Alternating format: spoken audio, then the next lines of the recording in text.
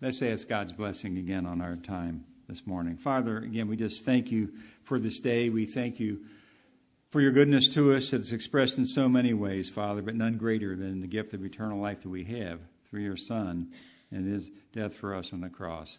We thank you, too, for your word. We thank you for the freedom that we have to study it together and that the availability of it to us. Let us never take that for advantage. So as we work through this passage this morning, you know the faults and the weaknesses of the one who speaks. And, Father, just allow your Holy Spirit to bring to us the message you would have us to hear and help us to be not only attentive to your word, but obedient to it as well. And we pray this in Jesus' name. Amen. Well, Romans 12, 1 and 2 is no doubt one of the best-known passages in the New Testament. And its fame is justified. Here Paul succinctly and with vivid imagery summarizes what the Christian's response to God's grace in Christ should be. These two verses are, in effect, a summary of the whole of the Christian life. And as we go through that and think about it, I think you can see that. That's why I said there's so much that you can bring in and take out of this short passage. In the first 11 chapters of Romans, Paul piloted his readers through some quite heavy doctrine. And we've had a number of able helmsmen. Now, excuse me, a naval reference here, but I can't help myself after 10-plus years serving in that organization. Some able helmsmen have steered us through those waters, sometimes deep and at times a little bit choppy, and have done a fine job in doing that for us in past weeks. And at the beginning of this chapter here, chapter 12, Paul makes, I think, a clear transition from the doctrinal portion of the epistle to the application or practical portion. Now, you see that in other of Paul's letters. You see it in Ephesians pretty clearly, in Colossians. It's not an arbitrary thing, though. That doesn't mean if you're in a doctrinal part, there's not practical things. And if you're in the practical section, there's not doctrinal things. But there seems to be that kind of laying it out that Paul does. And so we have here really, I think, beginning the practical section of the epistle to the Romans. Now, we live in a practical age, and people want practical teaching. So do I. You know, doctrine is not taught in the Bible just so that it might be known. It is taught in order that we may put it into practice. Remember in John 13:17, the Lord Jesus said, "If you know these things, you are blessed if you do them." You know, so it's a practical thing that this gospel and in this word of God that we are studying and making real in our lives. But the practical must rest upon a solid doctrinal foundation. Otherwise, it is little more than advice on how to get along in a religious community. If God had not done what he did for us, there would be no compelling reason for us to do now what he tells us to do. You know, anytime we see the word therefore in Scripture, I'm not going to say what you thought I was going to say. We should stop to see why it's there, for what it's there for. I left that out on purpose, but I did say it, right? Anytime we see the word therefore in Scripture, our attention ought to perk up. Sometimes, therefore, points to what comes next, but more often it looks back to what has come before. And the therefore that we have here in chapter 12 and verse 1 begins or marks a great division in the book of Romans. We've had a number of those, but a couple of very significant ones. One was Romans 5, verse 1. Therefore, having been justified by faith, we have peace with God through our Lord Jesus Christ. Another is Romans 8, verse 1. There is therefore now no condemnation for those who are in Christ Jesus. And here in chapter 12 and verse 1, we have, I beseech you, therefore, brethren. Well, a question comes to mind here. Is that how far back does this therefore look? We think it's looking back, but just how far does it go? Does it go back to the end of chapter 11? We can make a case for that. Look at verse 36, chapter 11. For of him and through him and to him are all things, to whom be glory forever. Amen. Well, yes, that could be the case, but I think it is much more likely that the therefore is intended to follow the entire unfolding of Paul's argument for the gospel that began back in chapter 1 and verse 1. So I think what Paul is meaning to say here is something like this. In view of everything I have said up to this point, you must not live for yourselves, but rather give yourselves wholly to God. It is now Paul's purpose to tie together all of the doctrinal material he has presented and tell his Roman readers and tell us today what it means for them and for us in everyday terms. All the doctrines of justification, the things we've been talking about for weeks now, justification, grace, election, final salvation, taught in those preceding chapters, form the foundation for the practical exhortations that we're now beginning to look at. That great doctrine of justification by faith, the hallmark really of the book of Romans. How could a righteous God justify or declare righteous unrighteous sinners like us? Couldn't do it because of anything we've done, anything we're doing or could ever do, but only because the Lord Jesus Christ became our substitute. He took his sins upon us. He bore them in his body on the cross so that we would not have to pay the penalty for them. And again, I think of 2 Corinthians 5:21. He made him who knew no sin to be sin for us, that we might become the righteousness of God in him. Now, in view of all this wonderful truth, summarized here in verse 1 by the mercies of God, how should we then live? And when I say that, when I ask that question, I can't help but think of Francis Schaeffer's book entitled, How Then Should We Live? And I've read it 2 or 3 times over the years. It's one of the most impactful books I've ever read, and I highly recommend it if you haven't done it. Some of it is a little bit heavy, to work through, but basically it's that same thing. How should we then live in light of all that God has done for us? Well, throughout the centuries, Christian martyrs have given and are still giving their lives because of their faith in Jesus Christ. Now, most of us will never be asked to make that kind of sacrifice. I don't know what the future holds for us. I don't know what we're going to face somewhere down the road. But we are called to offer a radical response to God's mercy, love, and grace. Now, a word that's missing today is commitment. A lack of commitment in marriage. We see a lot of broken homes. A lack of commitment to church. A lot of Sunday morning Christians. A lack of commitment to evangelism. Few believers witness regularly. I love that hymn this morning. It's one of my favorites, Cliff. I love to tell a story. Do we love to tell the story? And a lack of commitment to live a consistent Christian life. These 2 verses, this short passage, represent God's all-important call to consecration and transformation. We're going to consider both of those this morning as we go through these verses. Here, through Paul, God calls us to surrender our bodies, our minds, and our wills. And it reminds me of our Lord's response to the lawyer's question in Matthew 22:37 when he asked, Teacher, which is the greatest commandment in the law? And our Lord's answer, citing Deuteronomy 6:5 with slight modification, You shall love the Lord your God with all your heart, with all your soul, and with all your mind. And here in these verses, we have the practical side of that. Well, the first thing Paul calls his readers to do, by way of practical application, is to bring a thank offering to God. Verse 1, and one more time. I'll never get tired of reading it, so we'll do it again here. I beseech you, therefore, brethren, by the mercies of God, that you present your bodies a living sacrifice, wholly acceptable to God, which is your reasonable service. Paul's request harkens back to the Old Testament system of worship, which was established on the basis of sacrifice. The structure of the tabernacle and the temple in the Old Testament expanded on the mode of worship. Bulls, goats, lambs, turtle doves, cereal offerings were brought into the sanctuary and sacrificed. Sacrifice is really not a pleasant word today. But nevertheless, this is where the Christian life starts. I think we think of sacrifice as the giving away of something of extreme value. And there's certainly an element of that involved in biblical sacrifice. But the primary point, I think, is not that we should lose something, but that we should express something. The whole principle of giving to God is an expression of worship.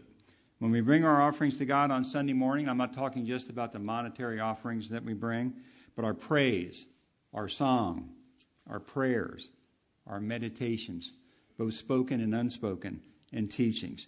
We do not do this from a sense of duty, but we give our offering as an act of worship.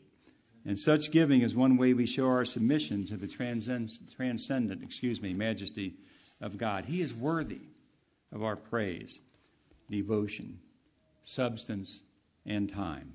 Everything we have, and this is what Paul calls us to do.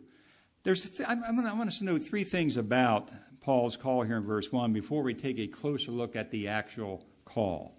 The first thing to note is the passion of the call. The passion of the call. And this is where Bible translations here might vary just a bit. The verb used here is translated variously as beseech, urge, appeal, and exhort or encourage. Kenneth Wuest, in his expanded translation of the New Testament, has "I beg of you," as does J.B. Phillips in his New Testament in modern English. But I think it's interesting to note, in this practical sectional letter, Paul does not flaunt his authority as an apostle. He does not demand compliance of the Roman Christians. Rather, he exhorts them. He urges them. He begs them even to present their bodies as a living and holy sacrifice to God, urging believers in us to respond willingly from within themselves, from within ourselves, rather than be influenced or even forced by apostolic authority to conform. So there's the passion of the call that we see there as we start out. And then secondly, there's the scope of the call. And this is pretty straightforward and to the point. Simply, this call is made to believers. That is, to those who have put their faith in the Lord Jesus Christ, here called brethren. More literally, it is brothers, and some translations have that. But when that is used, it's not to exclude women from the conversation. That term is used to encompass both brothers and sisters in Christ or fellow Christians. And sometimes you'll see that in the translations as well. So the scope is pretty straightforward and direct. And then third, we have the basis of the call, God's mercy. Actually, it's in the plural here, God's mercies. The NIV puts it a little bit differently, but the same point, in view of God's mercy. And I like to look at a lot of translations when I'm working on a message. I was a NASB guy for a long time. I still am at heart, New American Standard Bible. And we all have our versions of choice, and that's fine. And I think it's okay to defend them with passion as long as we realize they're all translations and none of them are the actual word of God, the literal inspired word of God. We have to go back to the autographs for that. And there are a number of good ones out there. But I've been using the New King James more lately because I really like it as a translation in the way that it flows there. But I looked at the NLT, and it has, because of all he has done for you. And that's not real. That's close to really what the idea is. But the word here is really mercy, and in a plural, because of God's mercies. Paul makes his plea in light of God's mercies, which he has just finished expounding in these 11 chapters that we've been considering in our study. Sometimes mercy is used as a synonym for compassion. I've seen that in some of the translations, but I think mercy goes beyond that. Our youngest son, Todd, was involved in the Awana program for a number of years, and I kind of got, I don't want to use the term roped in because that gives it a negative connotation. It's like the frog in the water that starts to warm up, and all of a sudden you realize you're stuck. And I was really glad that Todd was involved in that program because there's a lot of emphasis on Bible memorization and other things too, but really learning the Word of God is a hallmark of that. And over time, they said, well, Mike, I remember Steve Brunson, who was the commander of the group, and it was our Bible church and a number of others that were involved. And he said, well, wouldn't you just come down and listen to some verses? Kind of like at King's Club. You listen to verses, and then they check things off, and they work for prizes and things like that. Why don't you put a shirt on? You'll look like you're more of the group. And pretty soon I'm a leader. I'm not running a club, but pretty soon I'm a leader. But it's a great program, in learning it. But they define terms, and one of the terms they defined was mercy. And Awana put it this way: God not giving me the punishment I deserve. And that's a very, very good definition. Arthur Pink, the commentator, the ready inclination of God to relieve the misery of fallen creatures. But it's God's mercies that are the basis of the call here. So I want to look at those three things briefly about the call. Now I want to look at the call itself. In the first part of verse 1, I beseech you, therefore, brethren, by the mercies of God, that you present your bodies a living sacrifice. And then the rest of it will go as we continue here. That verb translated present can carry the meaning of to give over the use of something for a specific purpose. It is used in a number of places in the New Testament. It's used of Joseph and Mary in Luke chapter 2 and verse 22 when they brought Jesus up to Jerusalem to present him to the Lord. I'm not going to have you turn to those particular verses. I'm just going to mention a couple. I will have you turn to a couple when you start to doze on me. No, I'm just kidding. It's okay. You can laugh at that. It's all right. I've spent a lot of years in front of classrooms and in classrooms, on both sides of the lectern, so to speak. And I always like to tell people that, and I've taken numerous numberless. I was trying to say numerous and numberless at the same time. That's an interesting thing there. Numerous courses on how to teach. It doesn't mean I'm any good at it. It just means I've taken a lot of classes on these things. But you learn to read faces and things. One of my favorites is when I see an audience pleading for mercy. When I see that, then I in the eyes, then I know it's time to wrap it up. Or if my wife does this real quick, did I hit that? Or something like that. But you do. And people, I don't worry about people falling asleep when I'm teaching. And if it happens, I understand that people are tired. Life can get crazy at times, and you don't get as much sleep, and you're listening, and all of a sudden you can't hang in there. And I understand that. I've been there. And I like a little self-deprecatory humor, too, because, you never want to get too puffed up or full of yourself. And then as a teacher, I was lecturing in a modern European survey class down at UC, and it was a small class, only 10 people in it. And one of them fell out of his chair onto the floor while I was talking. So, and he was very embarrassed by it. We tried to make him feel as good as we could. He was from Finneytown, actually, not too far from where we are right now. And nothing against Finneytown. But, those things happen. He wasn't hurt. He didn't have far to go. But it can happen. So anyway, I'll have you turn to a few verses. It took me a while to get there. But, you've got to break it up a little bit. If you don't, then it gets kind of, I'm droning on and on and on and on there.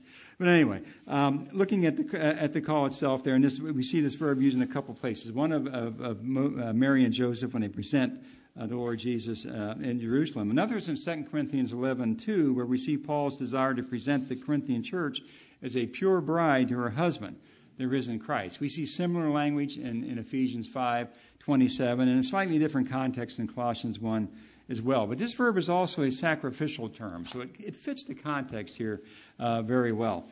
Now, present, I don't like to overdo this too much, but present is in the aorist tense. And this has led some to take this in the sense of to offer once for all. And I was looking at the translation today that translated it that way, to present your bodies once for all. The problem with that is that the aorist tense in and of itself does not indicate once for all action. I see Evan nodding his head here. He was paying attention at least some of the time when we were going through this. Other contextual factors have to be there to express that idea, and we don't have them here in this verse.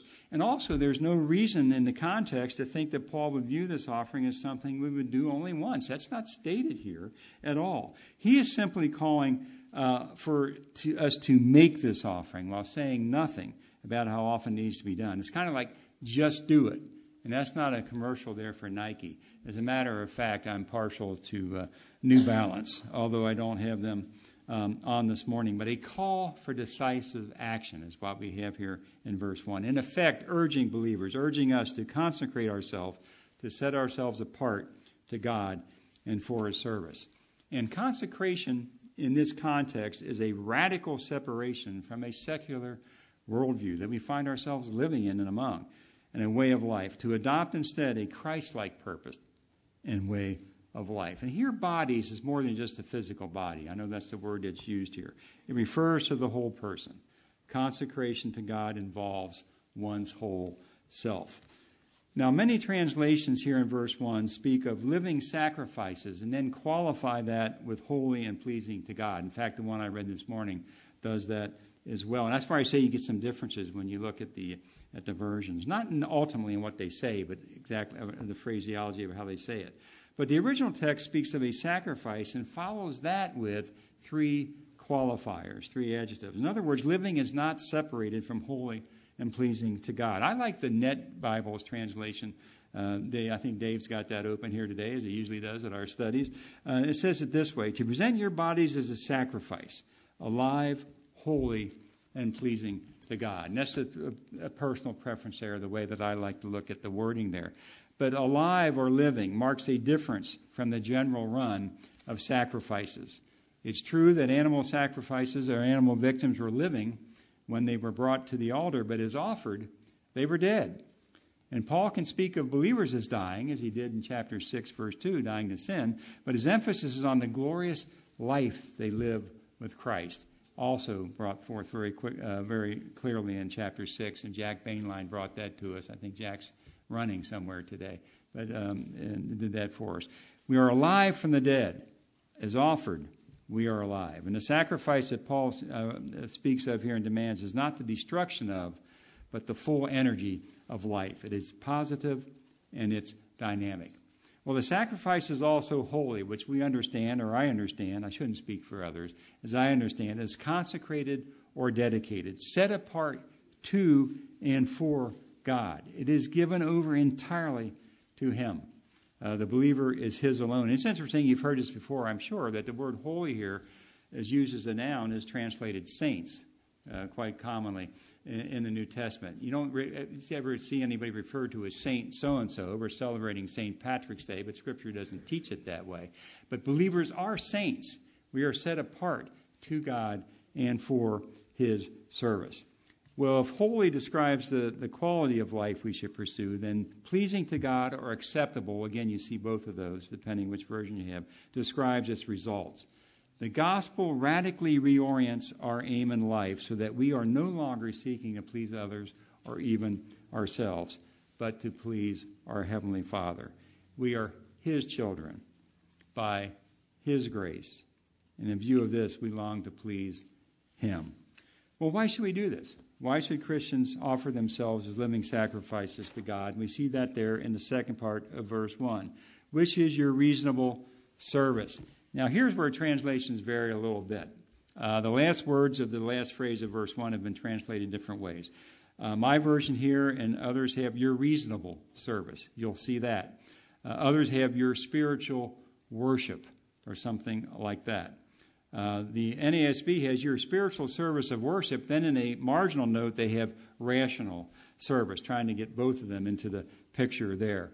And it's been suggested by some, and again, I haven't poured that deeply into it. I have my dictionaries at home, and I look at them and see how they break these things down there, that the words used here may actually embrace both ideas, reasonable and spiritual, at the same time. But reasonable or rational is really a more literal rendering. You know, the word there, logikos, gives us our word logical, which means reasonable or according to reason. So I prefer reasonable service here myself. Earlier, Paul had stated that believers presenting, their same verb here, presenting we had before, their bodies to sin didn't make logical sense. Why would freed slaves, that is, believers in Lord Jesus Christ, continue to serve their old master, that is sin? However, offering our bodies to serve the interests of our new master, the Lord Jesus Christ, is completely logical, very much in keeping with good sense and good reason. It's seen by Paul as a reasonable, logical response of the saints given the mercies of God. You know, think about it. What could be more logical and reasonable than offering our whole selves to God in thanksgiving, praise, worship, and adoration? The only fitting response to love so amazing, so divine. To borrow a phrase from one of the lines in the great Isaac Watts hymn, When I Survey the Wondrous Cross. The problem really is that we resist giving ourselves to God. We'll give Him things. You know the 3 T's, treasure, time, and talent. You've probably heard that before in this context. We'll give Him things. It's relatively easy to give God money, even though here we are frequently far less than generous in that respect. But that's something that's fairly easy to do. We'll even give God a certain amount of our time and our talents, and very worthy things. They're great to be involved in. Think of them. Kids Club, camp, VBS, charitable work, all of them very good in and of themselves and part of the Lord's work. But we resist giving ourselves. And yet without ourselves, these other gifts really don't mean anything to God. We will begin to understand the Christian life only when we understand that God does not want our treasure or our time or our talent without ourselves. And here's where I will have you turn to a passage. And that's in 2 Corinthians chapter 8. 2 Corinthians chapter 8. I like to read verses 1 through 5. 2 Corinthians 8, verses 1 through 5. Moreover, brethren, we make known to you the grace of God bestowed on the churches of Macedonia, that in the great trial of affliction, the abundance of their joy and their deep poverty abounded in the riches of their liberality. For I bear witness that according to their ability, yes, and beyond their ability, they were freely willing, imploring us with much urgency that we would receive the gift and the fellowship of the ministering to the saints. And not only as we had hoped, but they first gave themselves to the Lord. And that's what strikes me about this. But they first gave themselves to the Lord, and then to us by the will of God. Jesus died for us. He loves us. So when the Bible speaks of reasonable service, as it does here, it means that God wants us, not some substitution. It is my reasonable service, and that if the Son of God has died for me, then the least I can do is live for him. Well, at verse 1, the first part there of the verse itself calls for a decisive commitment. Verse 2 deals with the keeping of that commitment. So let's read verse 2 again. And do not be conformed to this world, but be transformed by the renewing of your mind, that you may prove what is the good and acceptable and perfect will of God. A contrast is presented in this verse between what we are not to do and what we are to do. Paul here is contrasting conformity with transformation. We are to flee from one to the other. To present our bodies as living sacrifices entails not being conformed to the world or to the pattern of this world, as the NIV puts it. The Greek verb, is Jay still here? The Greek verb here, Jay, I'm going to say it for you, buddy. Suskematizo. Try to say that 3 times real fast. I don't recommend it because you're probably going to. This is an inside thing here. It's the only reason we're doing this. But we, in our Greek group that meets biweekly, we're going through part of Mark's Gospel right now. And I always have them read the verse first. And it's not the favorite activity for folks. But again, it's good to do that. So, but I get it. Did I get it, Jay? I think it was pretty close. I'll take your word for it. Okay. But the verb here is a compound of the preposition with the term from which we get our English word schematic, which gives us something like to be molded according to a pattern. And so I think a good translation of this first part of verse 2 is something like this. Do not let the world in which you live force you into its scheme of thinking and behaving. J.B. Phillips in the New Testament Modern English, it puts it well, and I think famously here, don't let the world around you squeeze you into its own mold. And I really like that way of putting it. Paul is speaking about being squeezed by the thinking of this age into a lifestyle that, while perfectly acceptable to the world around us, is perfectly unacceptable to God. The bottom line is that believers are in the world for witness, not conformity. And it's interesting here, the word world, some translations have, is not the word we would expect to see here. Rather, it's the word that's really literally translated age, and that's the way it's usually rendered, which refers to the spirit of the times. You know, the system of beliefs and values current at a given time in the world. The world system of this age is evil, Paul tells us in Galatians 1 and verse 4, and is dominated by the god of this age, Satan, 2 Corinthians 4 and verse 4.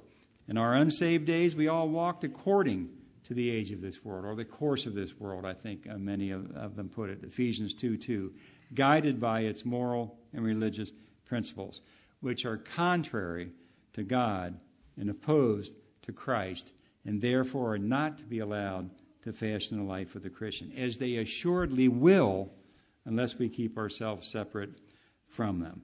You know, the world has this way of thinking and doing things, and it's exerting pressure on Christians to conform to them.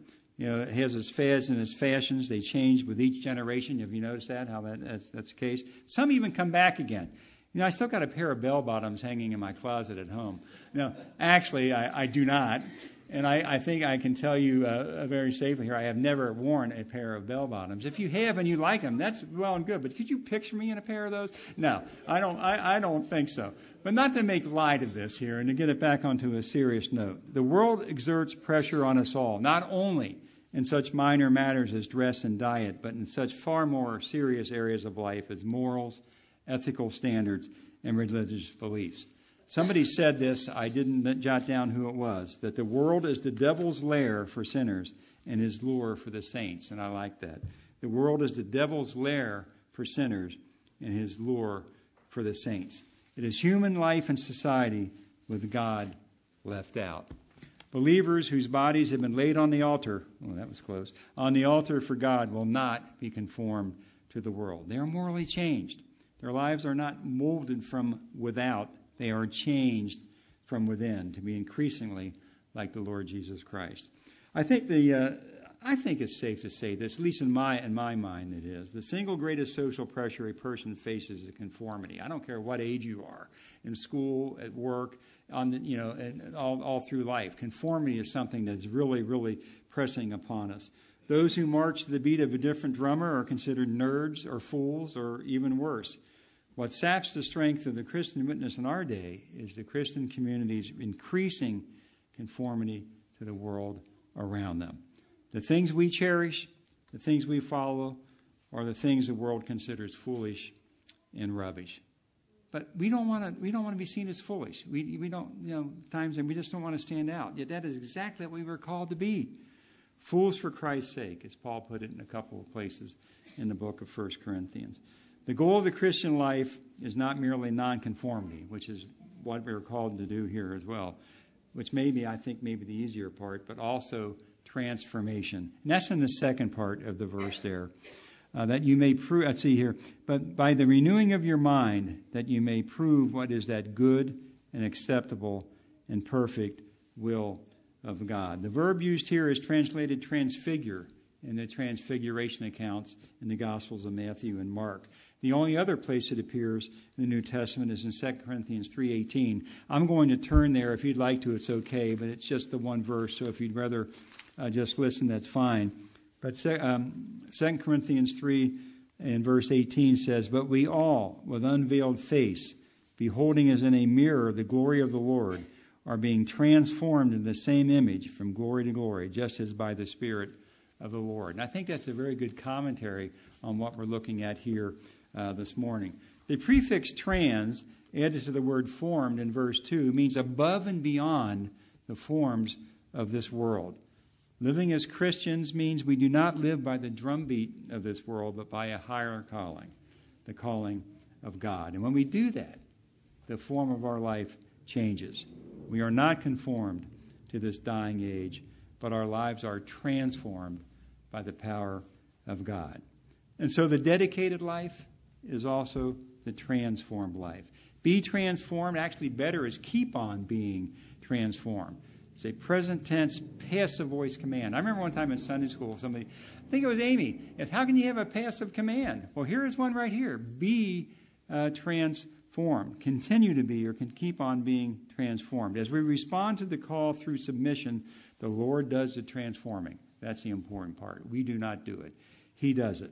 We learn to view the world through the grid of Scripture, and we learn to respond as Scripture prescribes, as the indwelling Holy Spirit guides and directs us. We run into problems, we get that grid turned around.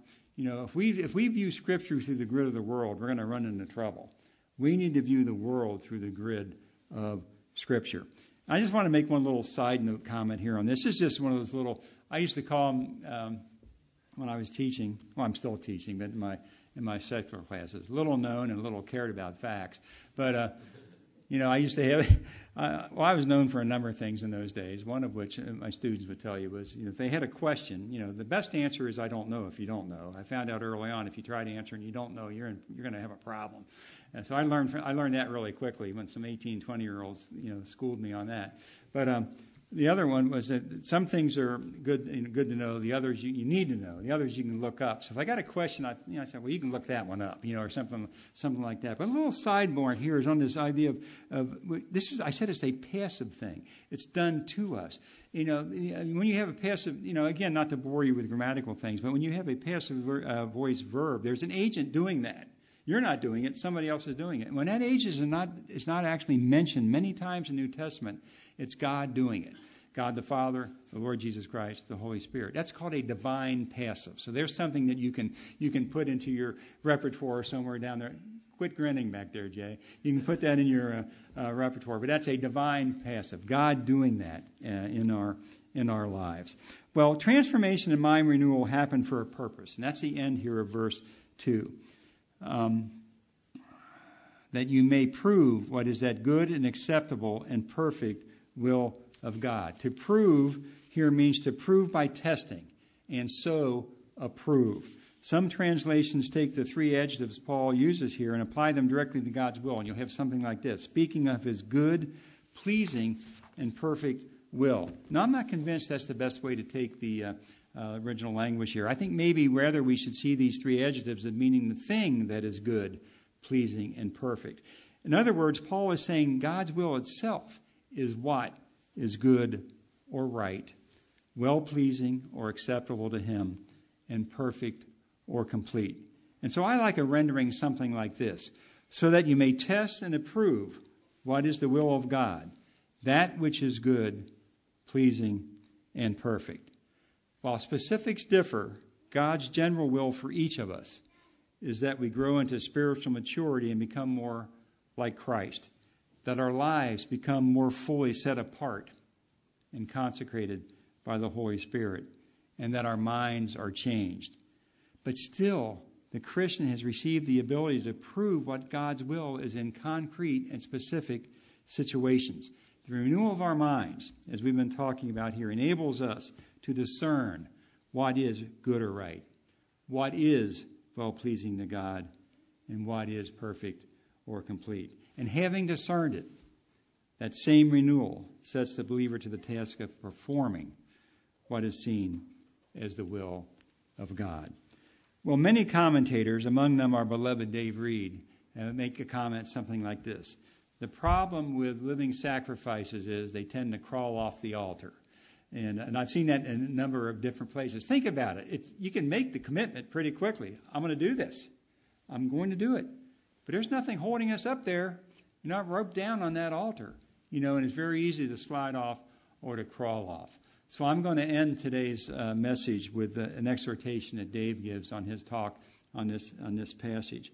Are you still on the altar, or have you crawled off?